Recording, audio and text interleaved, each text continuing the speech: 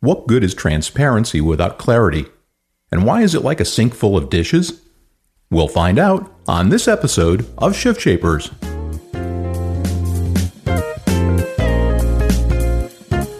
Change either paralyzes or energizes. The choice is yours. You're listening to the Shift Shapers podcast. You're about to learn firsthand from businesses and entrepreneurs who have successfully shaped the shifts in their industries. Get ready to become the change that you want to see. Here's your host and Chief Transformation Strategist, David Saltzman. Announcing Ascend, the Agency Growth and Leadership Summit that's coming to Nashville, Tennessee this January. Ascend is a fresh, interactive experience exclusively for benefit agency leaders and focused on providing practical and proven strategies to help you maximize your growth. This isn't just a bunch of talking heads. It's a hands-on, take it home and implement it ideas and tools meeting. I'm going to be there, and I'm so psyched about this meeting that I've arranged a special discount just for Shift Shapers listeners. To get all of the details, go to www.shiftshapersonline.com and click on the Ascend logo at the top right. Today we're excited to be speaking with Robin Gelburd. Robin is president of Fair Health, which is a national independent nonprofit, and they're doing some really interesting and effective work around the broad subject that we've talked about a lot on the podcast of pricing and transparency. What brought them to my attention was they recently released a study that we'll give you a link to from the show website, so you don't have to frantically make notes and be scribbling. But I think it's a must read and more importantly, a must understand for anyone who's in our business today. And that's why we invited Robin to the program. So with that, welcome, Robin. Thank you so much. I'm delighted to be here. So let's start at the very beginning. What is Fair Health? So Fair Health is an independent national not-for-profit organization that has very unique origins. It was created out of a settlement agreement reached by then Attorney General Andrew Cuomo with the insurance industry, because there were concerns about the way in which consumers were being reimbursed for out-of-network services. And when they scratched the surface of the data products being relied upon by the insurers, they found that there were some impermissible conflicts of interest in the way in which that data were being organized. So the parties all agreed to settle to eliminate those conflicts and create a new independent not-for-profit organization, that's Fair Health, that could create a new database of healthcare claims information and use that data to produce data products that could be relied upon by all stakeholders in the industry. And one of the other key components of the settlement was to launch a free consumer website that gives consumers access to cost information to help improve their decision-making and make them better advocates for themselves. So all consumer engagement tools are not necessarily good consumer engagement tools. Well, our mission is to bring fairness and transparency to health insurance information. So we applaud any efforts to bring transparency to consumers, and we understand that that's sort of a new conversation that's being had in the public square now about how to engage consumers. First of all, we distinguish between transparency and clarity at Fair Health, because even as well-intentioned as one can be to try to bring transparency to information, it doesn't necessarily add to clarity for consumers or advance their ability to make sound decisions. A good example is if you're thinking about a sink of dirty dishes piled high with silverware and glassware. It's a dirty pile. It's transparent to your eye, but it makes no sense to you. You can't really understand what those elements are trying to tell you. You can take those same elements of glassware, dishware, silverware, and array them in a beautifully set table. And that's bringing clarity to those same elements. That's what we try to do to data. And when you're looking at other consumer engagement tools, it's important to really understand what's fueling those tools. Are they moving the consumers from transparency to clarity? Is the data that's populating those tools, is it robust? Is it representative of the community that the consumer lives in? Is it being kept current? Is it contextualized in a way that allows the consumer to differentiate between different things? For example, is the data reflecting in-network rates or out-of-network rates? Are they facility rates or are they professional services? So there's so many different features to look to in any consumer engagement tool to really drive consumers to that ability to bring clarity to their decision-making. Well, and the clarity is key. We were talking a little bit off air about how consumers have a very robust set of tools, both mental and in front of them and on the web and other places for shopping, except when it comes to this mythical thing called healthcare. And so clarity is arguably maybe more important in what we're talking about than going to Amazon looking for a widget and looking at the ratings, isn't it?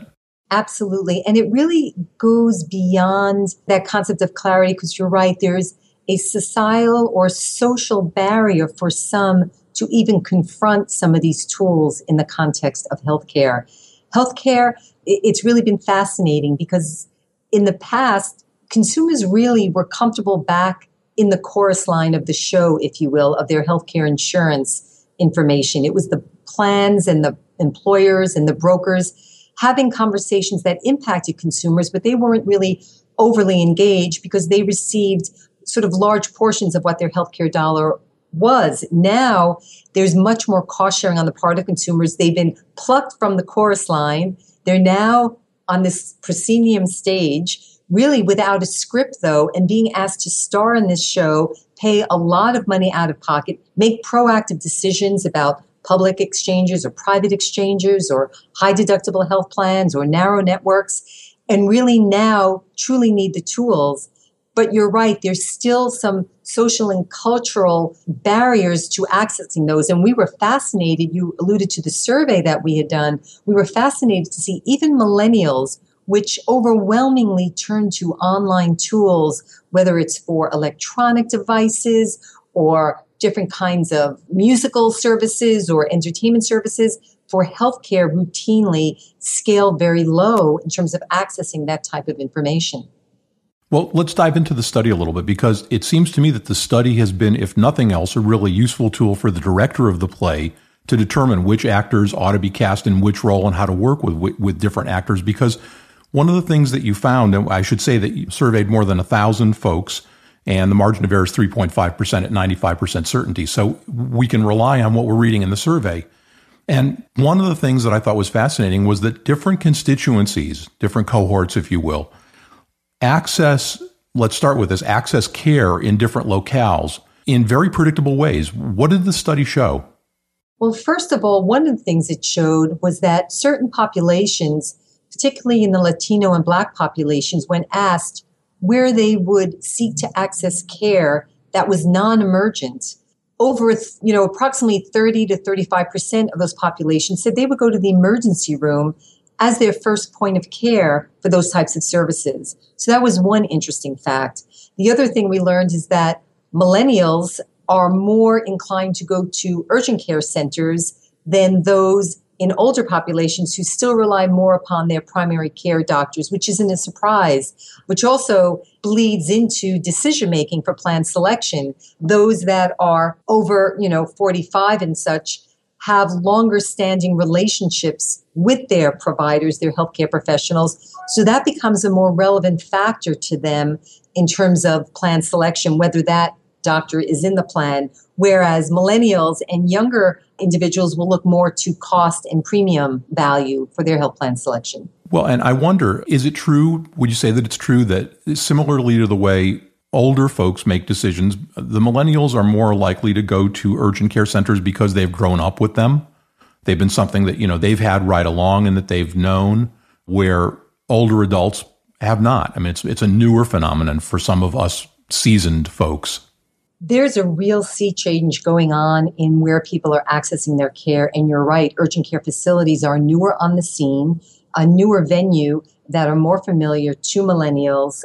And we're also seeing the same sort of an uptick in retail clinics as well, in addition to urgent care facilities. So whereas I would take my sons to a CVS retail clinic to get a flu shot, there are now people going there for a full office visit, looking to these other venues and expanding the types of services that they're seeking in some of these more convenient settings in their minds, because either of hours of operation or availability, in terms of geographic availability and access. Well, and especially with millennials, the entire world revolves around their convenience, and that's the way their world has been built.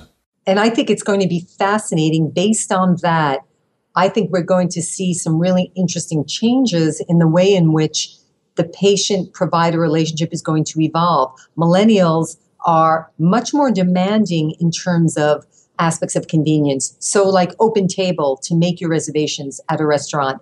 They want to be able to make online reservations. That will start bleeding more and more into the healthcare setting because there's going to be a very strong appetite to have that type of ease and access. Likewise, email communication with their provider, something that they will come to expect because that's how they converse and interact with, all different kinds of stakeholders in their lives. Well, and arguably, why shouldn't that exist? As you say, it is something that we have in all other aspects of our life, but healthcare has been such a strange, unparalleled universe that up until recently, it's almost been like a Twilight Zone episode. The economics don't work the way anything else. The access doesn't work the way anything else does. And I guess you can cite all kinds of reasons for that. One of them that our guests cite frequently is the fact that there have been so many third-party intermediaries in between patients and their actual healthcare.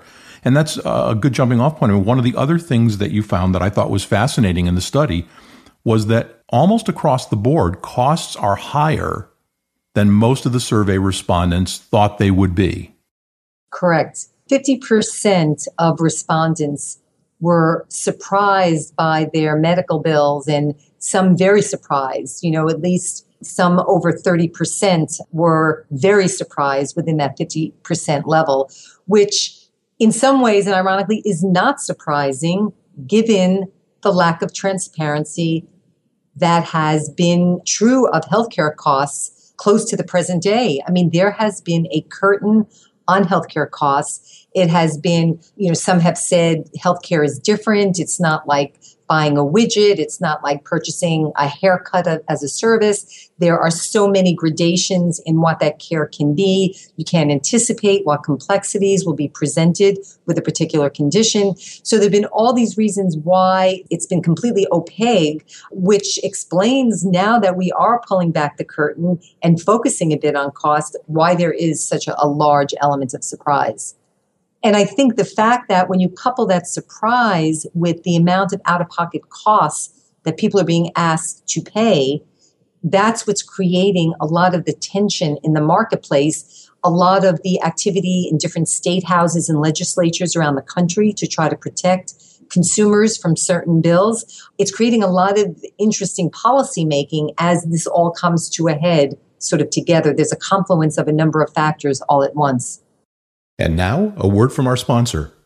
Imagine a place where you could discover proven business-building strategies and pick the minds of top benefit agency leaders in the industry to maximize your own firm's growth and success. Well, now there is such a place. Announcing Ascend, the Agency Growth and Leadership Summit coming to Nashville, Tennessee this January. Ascend will be hosted by my friends Nelson Griswold and Scott Cantrell, authors of the industry best-selling book Do or Die, Reinventing Your Benefits Agency for Post-Reform Success, and founders of one of the most successful marketing and sales consultancies in the industry, Bottom Line Solutions. Ascend is a fresh, interactive experience exclusively for benefit agency leaders and focused on providing practical and proven strategies to help you maximize your growth. I'm going to be there, and I'm so excited about this totally different type of meeting that I've arranged a special discount just for Shift Shapers listeners. This event is invitation only, so there is an application process to attend. To get all of the details, go to www.shiftshapersonline.com and click on the Ascend logo at the top right of the page. See you in Nashville. And now, back to our interview. Well, and we saw this kind of in microcosm when we were marketing HRAs not so many years ago. When it's other people's money, folks tend to spend and be concerned or not concerned, as it were, with all kinds of crazy things. When it's their money and all of a sudden their pocketbook is involved, they start looking for the tools that they've been accustomed to right along. And I agree with you. I think that's going to drive a tremendous amount of change in the marketplace. And I say well past due. We've talked to a couple of physicians, one out in Oklahoma City, a fellow named Keith Smith, who runs an outpatient surgical center. And they post their prices and they post their quality. And their numbers at their convention 2 years ago of physicians and other providers who do this were about 100. Last year it was 250. And this year, they don't know how to plan for how many folks they're going to get. And what's interesting is their answer is, we don't deal with insurance companies. And there are now intermediaries like companies like MetaBid, which will go out and allow you to essentially send out an RFP for non-emergent surgical care. So you're right. Exactly. It's fascinating to see how that appetite for data is driving change, some on the voluntary level like that. And it's becoming almost a marketing tool. So the same way that electronic health records became almost like a marketing addition for a healthcare practice. I started hearing, advertisements of such and such medical practice offers electronic record keeping so you can keep track of all of your different tests and services. That became sort of an enticement to patients. Now the next level will be posting prices. We now, show what our prices are. We're willing to work within these parameters. Again, a voluntary way to, and a banner or a feather in your cap as a healthcare practice or a healthcare system to bring that level of transparency. Some of it will be voluntary and market driven. Some will be imposed by regulation and statute, depending on the movement in the various marketplaces. So it'll be a fascinating sort of where it's like a national laboratory, each state its own laboratory, if you will, experimenting with different ways to really address this problem. It is. It's a fascinating time to be watching this, both from the inside and from the outside. One of the other areas of the study that I thought the findings were quite interesting was that different constituencies had different things that influenced how they made their plan choices and what choices they made. Talk a little bit about that. I mean, what did you find? One thing that was surprising is with respect to narrow networks, we found less of a concern or an aversion to narrow networks per se. There was much more, almost across the board though, more of a concern that your doctor that you already have a relationship with is in the network, regardless of how large the network is unto itself. But then separately, there was, as expected in a sense, the millennials were much more focused on premium price, which would show that they're much more cost conscious. They're starting their careers. They have fewer fungible dollars, if you will, and want to be a little bit more prudent about what they select. Whereas older generations were much more concerned with, as I said, choice of doctor and what the premium level would be. There were also some suggestions that you made. You drew some conclusions about how people ought to go about encountering the system based on the survey data. Yes. I mean, I think there are a number of takeaways that are relevant to all the different groups. One is evaluating which professionals are important to you that you may already have relationships with to see whether they're represented in the plan network. It's important also to understand whether plans offer out-of-network benefits at all, and if they do, what type of out-of-network benefit is available to them. Also, they should understand the composition in terms of the facilities that are available in a network. So whether there are urgent care facilities and retail clinics and other alternative venues, ambulatory surgery center facilities that may be available as well. What type of transparency tools in an ongoing way would be available to someone who's joining a plan? In other words, are there cost transparency tools that allow a plan member to manage their selection of different services, whether it's in network or out of network, and give good, robust market data to support those decisions? So in the 2 or 3 minutes that we've got left, we always like to kind of wrap up. And I know from your perspective, I'll give you a little extra time because I know this is going to be an interesting answer because you've got a very unique position in the marketplace. What do you see the future looking like? I know you've created some of the future with FAIR. Where do you see this going and what are the likely implications that you see?